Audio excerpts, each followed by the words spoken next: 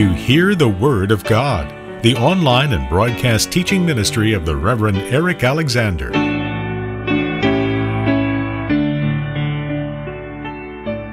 Well, this sermon of Isaiah's, as I was saying, is not so much addressed as we have found most of the others have been addressed to individual nations or particular groups of people. It is addressed to a spiritual condition.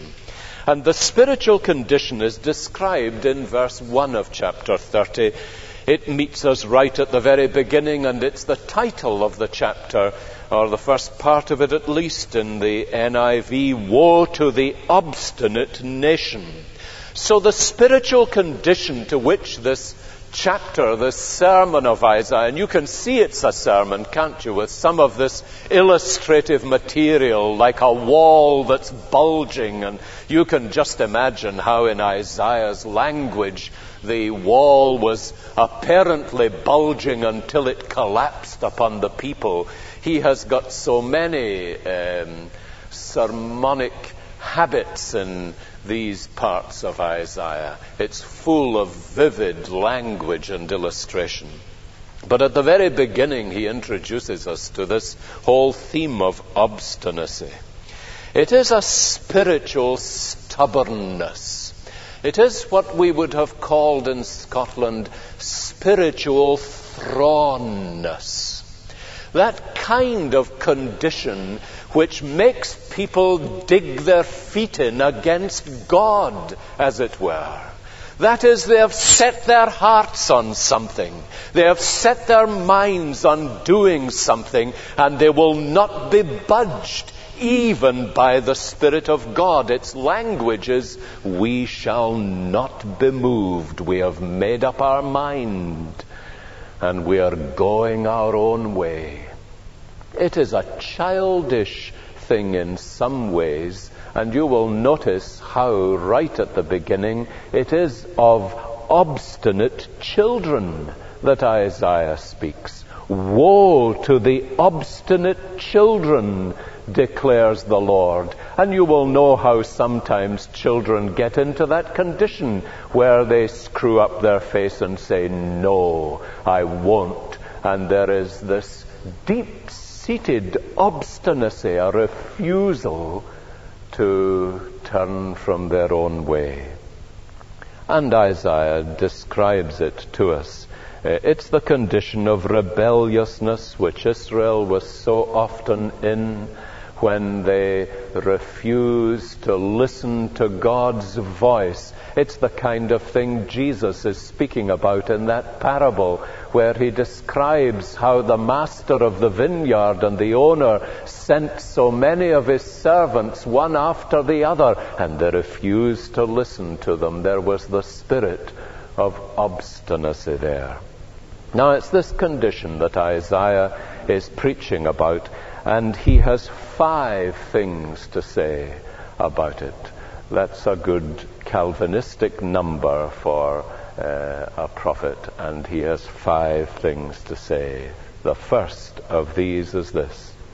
He describes its nature. You find that in many parts of the chapter, of course, but perhaps principally in verses 1 and 2, 9 to 11 and 15 at the end. And there are certain things, do you notice, that Isaiah tells us about this spiritual condition. And it's immensely important for us to take this up and apply it to our own lives, because he is speaking about something that's not just true of ancient Judah. It's true in the modern Christian church. The description of it begins by telling us that this spirit of obstinacy is characterized by making all our own plans while leaving God out of consideration. Now that's one of its primary characteristics. And before you go on and say, well, that's quite a dreadful thing to do, let me tell you that this is one of the evidences, not of theoretical atheism. None of us here this evening would be theoretical atheists. But it is possible to be a practical atheist by making all your plans and leaving God out of consideration? Or by making all your plans and then seeking to employ God to bless them after you've made them? You know the kind of thing. I can detect from smiles here and there that you know exactly what I'm talking about, because it's something that it's so easy for us to do. And it's the kind of thing that Isaiah's referring to when he says in verse 1, "Woe to the obstinate children, declares the Lord, to those who carry out plans that are not mine, forming an alliance, but not by my Spirit." We need to pause there for just a moment. Do you mind if I become personal and recollective and anecdotal and that sort of thing? You know, they say there are several ages through which people pass. There is age and old age and dote age and anecdote age. And the anecdote age is when the old person is telling you all about their past. Let me tell you how I think this very lesson came home to me for the first time in my life before I was a Christian. And I was living in a home where the only truly converted Christian was my brother, who had come back from the army, having been brought to faith in Christ, and we found him a somewhat strange phenomenon. And there was a major decision being taken in the household at the time. We were planning to move house. And I can still remember the strange experience when my brother had not taken part in much of the discussion, and nothing else had been discussed really at our table, lunchtime and in the evening too, for some considerable period of time. And uncharacteristically, he had been very silent. And then, on one occasion, when we were coming near to what I suppose would have been the crunch, he said, "Have you ever asked," looking at my father, "whether this is something God means you to do?" Now that was an issue that had never been raised in my mind before, and certainly never in my family before. And I remember being thoroughly displeased with him. I said to him, "It's a house we're buying, not a church or something of the kind. It's got nothing to do with religion." And he said, "Well, the only way this thing will prosper is if it is God's plan and not just ours." And I will never forget being brought as a family to God in prayer by my brother. It had never happened before.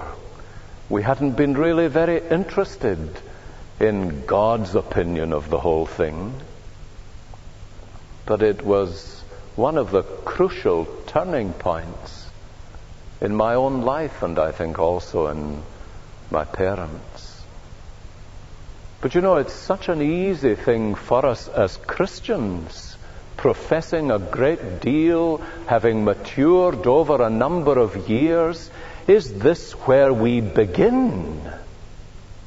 Do our plans begin by seeking the mind and the purpose of God? Because that's what Isaiah is speaking about. The spirit of obstinacy is a spirit that plans without God. Forming an alliance, in the case of Judah, with Assyria, as we have found earlier, but not by my Spirit, says God.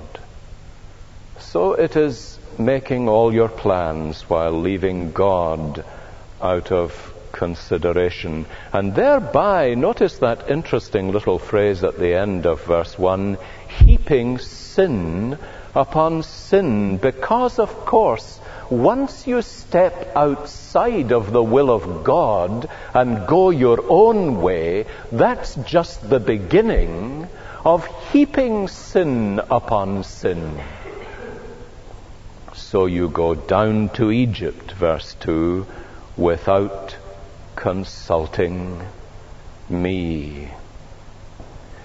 The second thing Isaiah tells us is that this spirit of obstinacy is putting your confidence in other objects than God and refusing His wisdom and His help. Look at verse 2. Who go down to Egypt without consulting me, who look for help to Pharaoh's protection, to Egypt's shade for refuge. Now, it was one of the great ways in which the psalmist spoke of God, that they dwelt under His shadow. Do you remember Psalm 91, where the psalmist says, in the secret place of the Most High, under the shadow of the Almighty, that is where He has His dwelling. It's the whole principle of the person out in the Middle East beneath the blazing sun, and he finds shade under the shadow of the Almighty. Now, do you notice what Isaiah is saying? You have replaced the Almighty with Egypt. Notice, you have gone down to Egypt without consulting me. You look to Pharaoh for help and protection, to Egypt's shade for refuge. So they have substituted Egypt for God. And of course, that is a penetratingly modern thing for us to do. What is the alternative to God? Where do we look for assistance? Where is our eye instinctively turned to when we discover our own weakness and frailty and need and our humanness? Says Isaiah, in your case, you have substituted Egypt for God. So it's putting your confidence in other things than God and refusing His wisdom, His grace, His help, and refusing to acknowledge your dependence upon Him. Keep applying that, won't you, to all sorts of different things in your own life. Notice the third thing. It is refusing God's instruction. If you turn over to verse 9, these are rebellious people, deceitful children, children unwilling to listen to the Lord's instruction. And being unwilling to hear whatever is uncomfortable or disagreeable for us. Notice verse 10.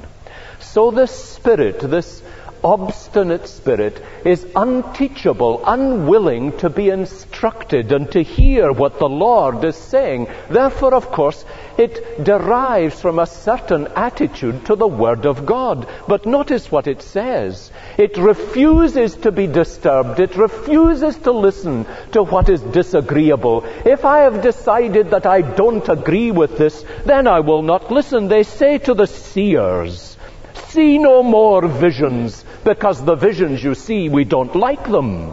And to the prophets, give us no more visions of what is right. Then tell us pleasant things. Prophesy illusions. Leave this way. Get off this path. And stop confronting us with the Holy One of Israel. Isn't that an extraordinary thing for people to say? These are God's people, mind you.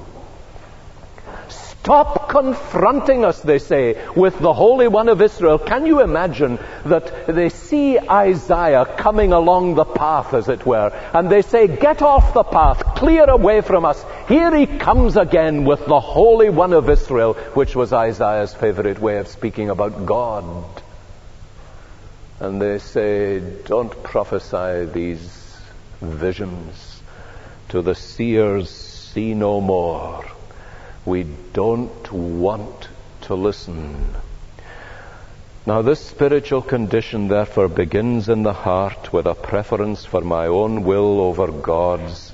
It develops in the mind by a refusal of God's instruction, and it ends up in the realm of behavior and in disobedience to God's will. We lay our plans, we are going to go down to Egypt for assistance, and that begins to develop in our minds. Then whenever God speaks to us to correct us, we refuse to hear.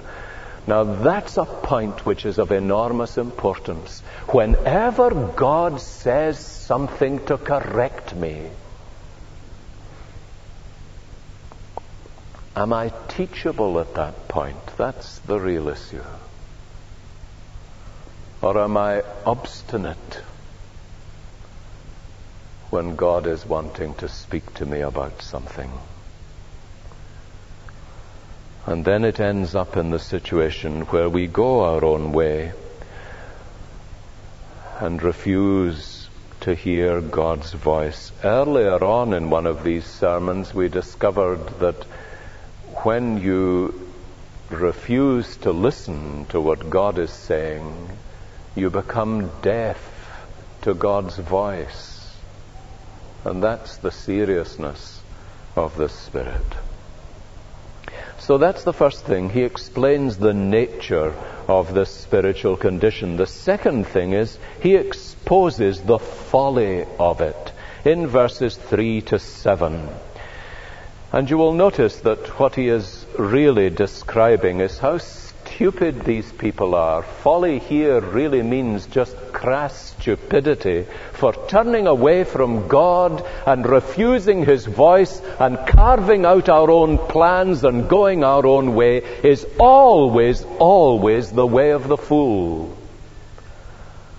You see, Egypt's greatness was now in the past. At one time, Egypt might have been a power in which Judah should have trusted because of their great might. They could perhaps in a former day have delivered what they seemed able to promise. But now Egypt was a spent force, and Egypt could not deliver what it promised. And so trusting in Egypt was one of the most stupid things that Judah could have done. Notice how Isaiah describes it. Verse 3, but Pharaoh's protection will be to your shame. Egypt's shade will bring you disgrace. Though they have officials in Zoan and their envoys have arrived in Hanes, which is probably short for Tahpanhes. It's an area around the delta of the Nile.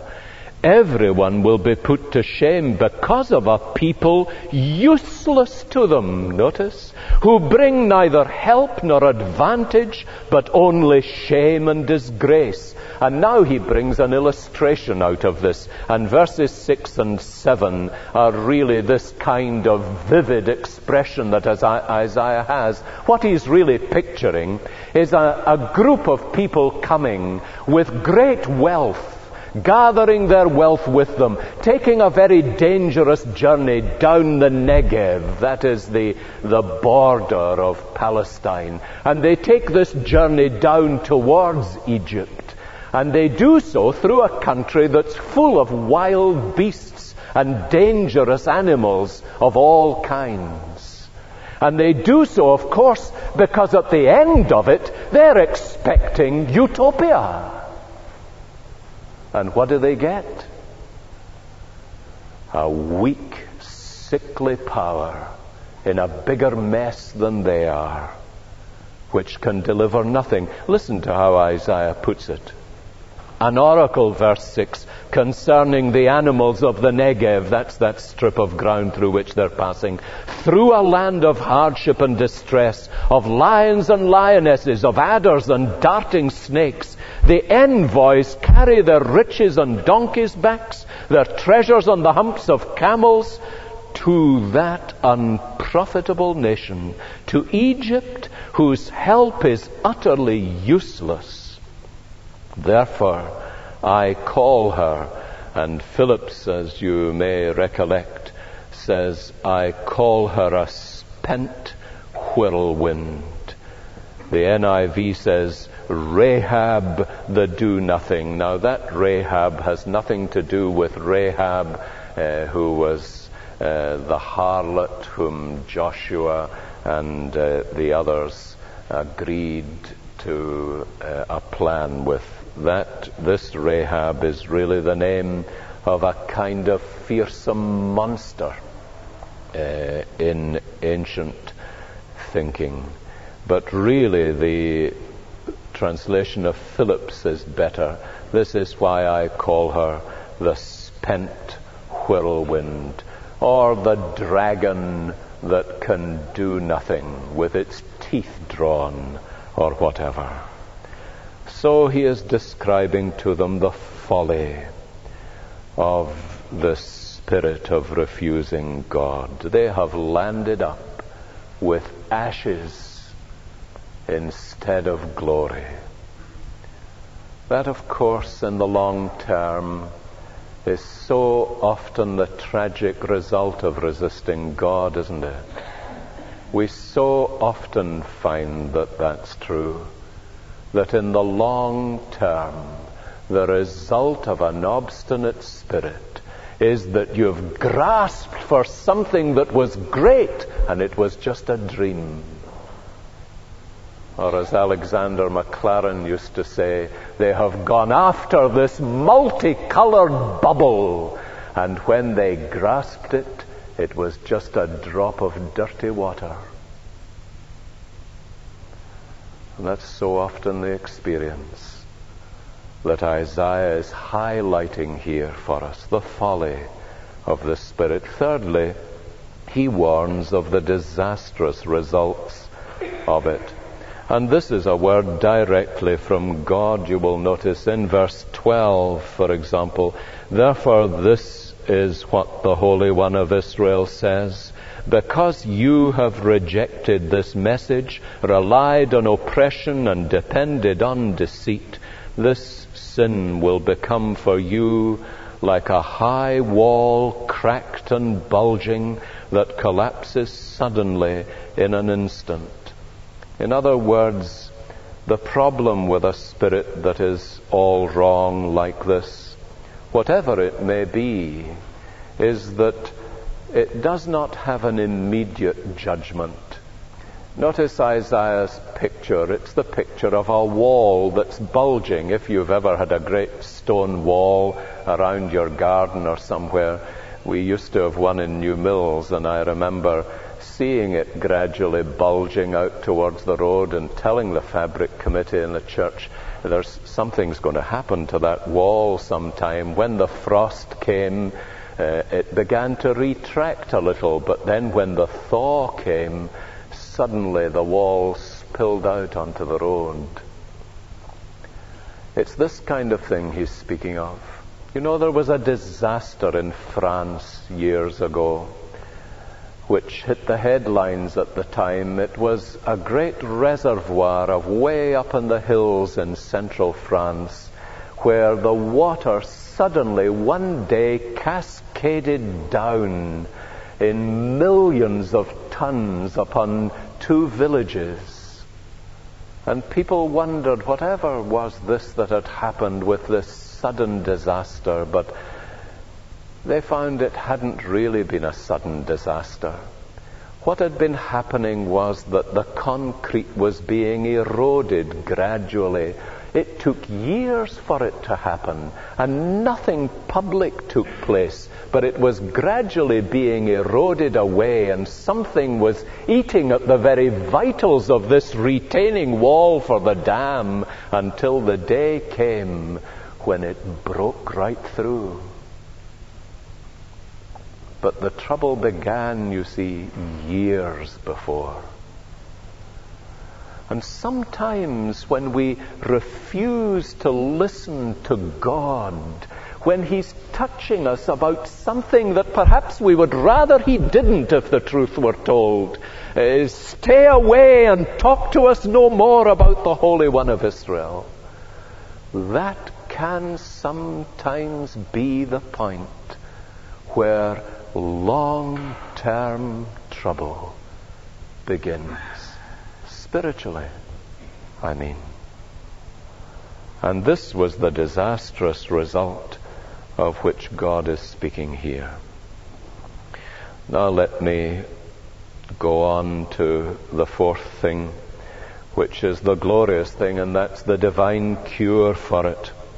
Notice in verse 15, the very first word that God speaks is a word about repentance. This is what the sovereign Lord, the Holy One of Israel, says, verse 15. In repentance and rest is your salvation. In quietness and trust is your strength. That is, there is a returning that is going to be needed. In some translations it is, in returning and rest is your salvation. In quietness and confidence is your strength. But what Isaiah is saying from God, he says, the sovereign Lord, the Holy One of Israel says this, there needs to be a radical change. There needs to be a radical turning and a radical breaking of the spirit of obstinacy, so that you return to find your rest in the Lord. Now that repentance may be what is further detailed in verses like verse 22. Then you will defile your idols, overlaid with silver, and your images covered with gold. You will throw them away like a menstrual cloth, and say to them, away with you. Now you notice how radical this is. He says the idols, that's the thing. The things that have replaced God, they will need to come down. I remember David and Adele Ellis telling me when I was in Indonesia, there were so many professions that people would make in various parts of Java, you know. There would be a response to the gospel, but the important thing in every life and every home was what they did with the idol things on the mantelpiece. What happened to them, that was the vital thing. And the day you went in and found that they had taken the idols and cast them down, that was the moment of divine victory. Now that's what Isaiah is speaking about. You will defile your idols overlaid with silver, and your images covered with gold. You will throw them away, away with you. This is radical repentance. And in quiet confidence in God. That's the new attitude. You see, repentance is not just a negative thing. It's not just a case of turning away from something. It's a case of turning to something. And what we turn to is a quiet confidence in God. It's an interesting expression, isn't it? Instead of the frenzy of planning my own way and trying to discover the right way for self-advancement and so on, there is this quiet, confident trust in the sovereign Lord. Now, notice in verse 15b to 17, whereas this is the cure, at the very end of verse 15, Isaiah says from God, but you would have none of it. You said, no, we will flee on horses. Phillips has a better translation. No, we must have horses to ride. Very well, God says, you shall ride in full retreat. We must have swift horses, you say. Your pursuers will be swifter than you. 1,000, verse 17, will flee at the threat of one. At the threat of 5, you will all flee away till you are left like a flagstaff on a mountain top, like a banner on a hill. And this is the terrible thing. When God is prescribing the remedy, they say, no, thank you. A bit like the doctor, you know, when you've gone with some desperate illness, and the doctor says to you, now, here's the cure. Repentance and returning and a quiet confidence in God. And you say, thanks all the same, but I won't be taking it. And that's what they were saying to God. Thanks all the same. Very interesting. But I'll do without it. You would have none of it. But notice, the root of the divine cure is not in advice, nor in preaching or teaching. The root of the divine cure is in divine grace. Verse 18, yet the Lord longs to be gracious to you. He arises to show you compassion. Now there's the father of the prodigal son right in the heart of the Old Testament, isn't it? He arises longing to show you compassion. Can you imagine this? Well, of course you can, even at the human level, with obstinate children. I don't know anything about obstinate children from personal experience. I'd better add that quickly, but you will realize that this is something that parents, even at the human level, know a great deal about.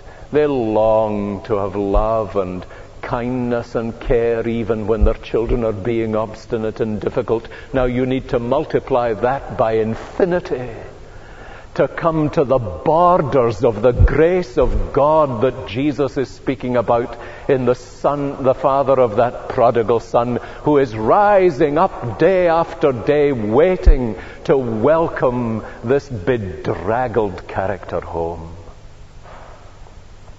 And Isaiah says, the Lord longs to be gracious. He arises to show you compassion, for the Lord is a God of justice.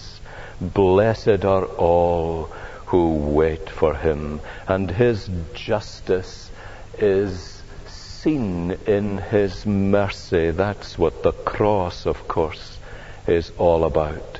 Verse 19, O people of Zion who live in Jerusalem, you will weep no more. How gracious he will be when you cry for help. Do you notice so many of these amazing things? There is indeed a pattern. Because our time is going, let me just give you the heads of this pattern of God's cure. It is repentance and a new kind of confidence in God. It is prayerfulness and a new kind of crying to God. Verse 19. The Lord is a God of justice. O people of Zion who live in Jerusalem, you will weep no more. How gracious he will be when you cry for help. It is prayerfulness then and a new kind of crying to God. Notice thirdly, it's instruction. This is God's way of cure. It's instruction in verses 20 and 21 and a new kind of obedience to God. Verse 20, although the Lord gives you the bread of adversity and the water of affliction, your teachers, it might be singular teacher, and it could be referring to God rather than to the prophets. Your teacher will be hidden no more. With your own eyes you will see them. Whether you turn to the right or to the left, your ears will hear a voice behind you saying, now this is the teaching ministry, you see. This is the way, walk in it. And then you will defile your idols overlaid with silver and throw them away. So it's instruction and a new kind of obedience to God. And then in verses 23 to 26, it is restoration and a new kind of joy in God. He will also send you rain for your seed, verse 23, that you sow in the ground, and food that comes from the land will be rich and plentiful. Here is the picture, you see. Everything that Egypt couldn't deliver, God does. Isn't that glorious? And how stupid it is for us to put our confidence and our trust somewhere else when there is nothing to be gained by going our own way, going after our own plans. God has everything for his children.